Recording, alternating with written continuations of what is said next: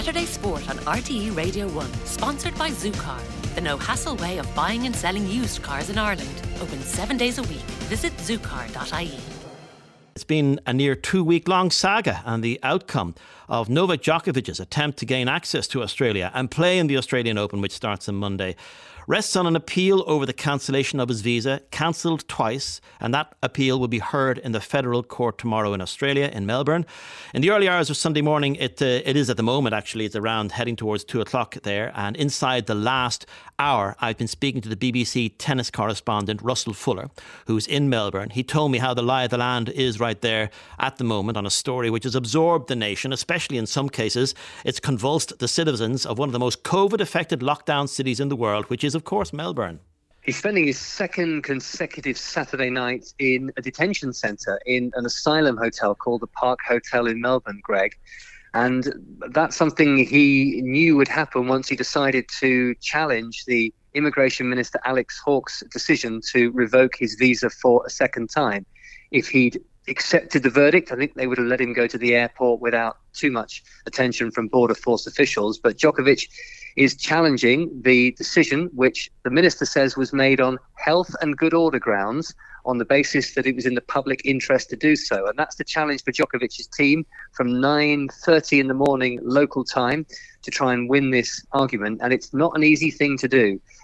People with far more knowledge of the Australian legal system than me will tell you that, especially when you're trying to disprove somebody doing something in the public interest, it's such a wide area, and I think they've got a real battle on their hands, Djokovic's lawyers. We're deep into the realms of legality and politics, and we have been deep into the realms of legality and politics for quite some time in this. And the fact that Novak Djokovic, it's pretty much accepted that he does not pose a huge risk to fellow players or anyone else for that matter. So we're into a scenario where, by the looks of things, Alex Hawke, the immigration minister, has said that he doesn't want Djokovic's presence to stir anti-vaxxers into getting too excited, and that's partly the reason. This is the main basis for the challenge, I suppose. Yeah, exactly that.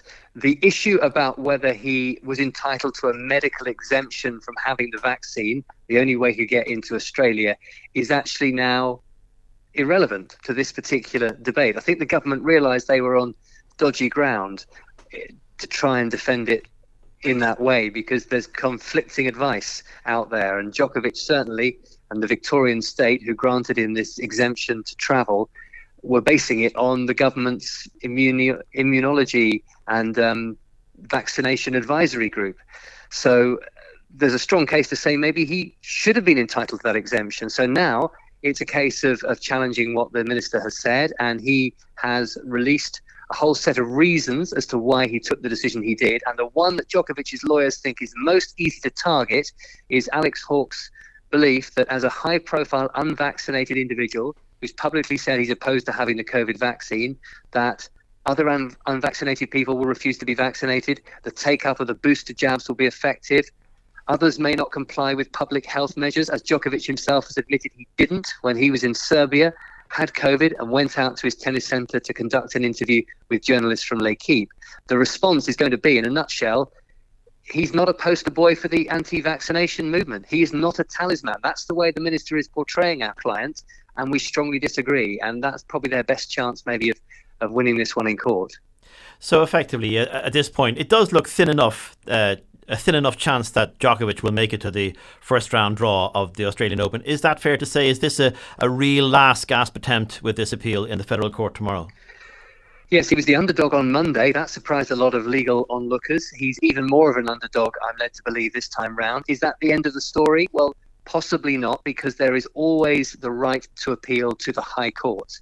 But the High Court may not accept an appeal. I'm told that it really needs to depend on a particular point of law rather than a concept or an issue that's being discussed. It needs to be a legal sticking point, a reason for bringing the High Court in to look at it again. So I think probably we'll get a verdict sometime tomorrow, maybe breakfast time in Ireland, and we'll know where we stand. Either Novak Djokovic will be on his way to the airport, quite possibly on Sunday evening, or he'll have another famous victory in court, and he'll be able to play Miomir Kecmanovic of Serbia in the first round, a match that's very likely to be scheduled in the Monday night session.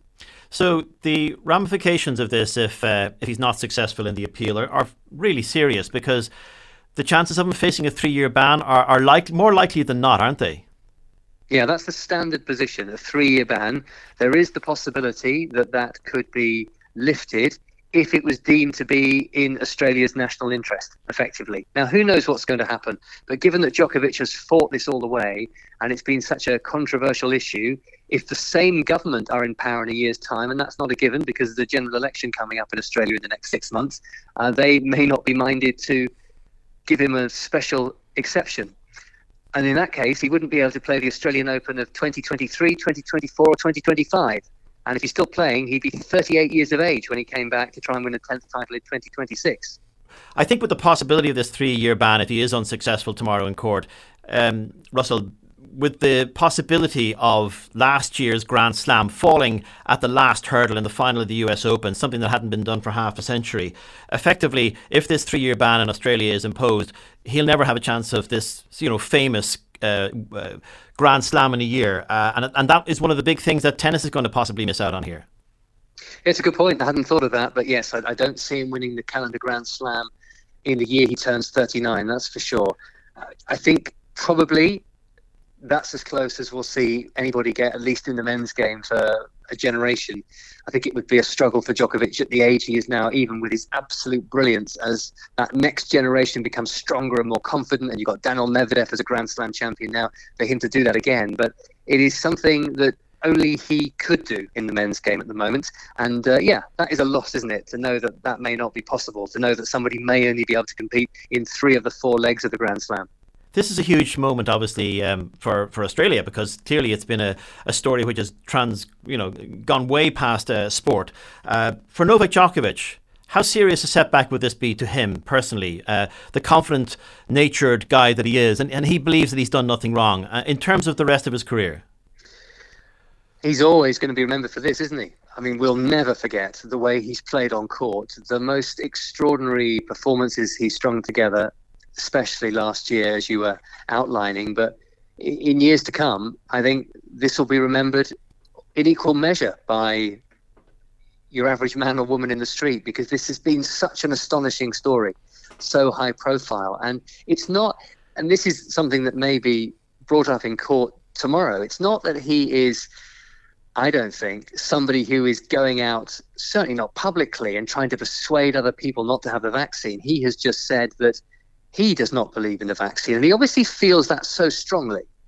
But at the same time, he was prepared to get into the country on a loophole, to be in a country that has made it quite clear that if you're not vaccinated, you're not welcome. And having won his appeal, and now having the visa revoked for a second time, he's fighting on. Some people think he should do the decent thing, make a dignified retreat. But I think he just feels, as you say, he's entitled to be in the country. Winning a 10th title here, a 21st Grand Slam title, would mean so much to him. But I'm sure if somebody had been able to give him some advice, particularly with the benefit of hindsight, they might have just said, Novak, just sit this one out. Who knows how the world will change over the next 12 to 18 months. Maybe you'll be able to travel more freely in future without a vaccination. Very, very, very damaging to him in terms of reputation. How diminished, obviously, will the men's singles draw be without Novak Djokovic, in the likelihood that he fails in his appeal? Well, as Rafa Nadal says, no one is bigger than the sport. And he points to the likes of Bjorn Borg and how dominant he was, and he retires and the sport moves on. And I think he's right in a sense, because we are used to players being absent. When Novak Djokovic was defaulted at the US Open in 2020 for firing that ball into the line judge's throat, some people perhaps considered that the champion that year would be a slightly cheap champion. And it was a nerve-wracking final between Dominic Thiem and Alex Zverev, which Thiem won in a 5th set tiebreak. He has a Grand Slam. I think it will always be in people's minds, won't it? But I think we've got to a stage now, as these great players get that much older, that we're used to them not being there, either through injury, either because they're in an asylum hotel, either because they've been defaulted. Things happen.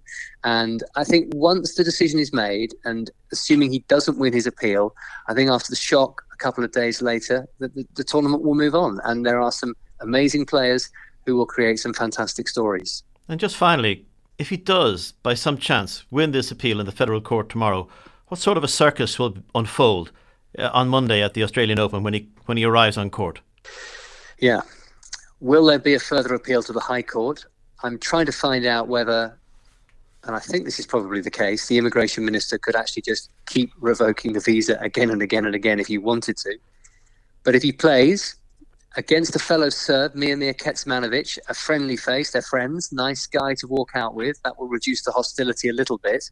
But then again, people are going to want to make their voices heard, aren't they? And if you play in a night session, as we know from watching sport all around the world, the fans tend to be a little bit better fueled than they might be at 11 o'clock in the morning. So it will be. A circus is the right word. There'll be blanket coverage. Channel 9's ratings will go through the roof.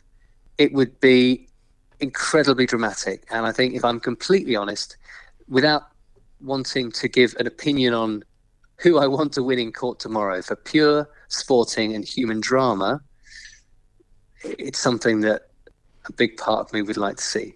Yeah, I think for those of us who want to see the best player in the world playing in the first Grand Slam of the year, it certainly is. But whether it's the right thing or not is a totally other question. Russell Fuller, BBC Tennis Correspondent, thanks so much for joining us on Saturday Sport. Thanks, Greg.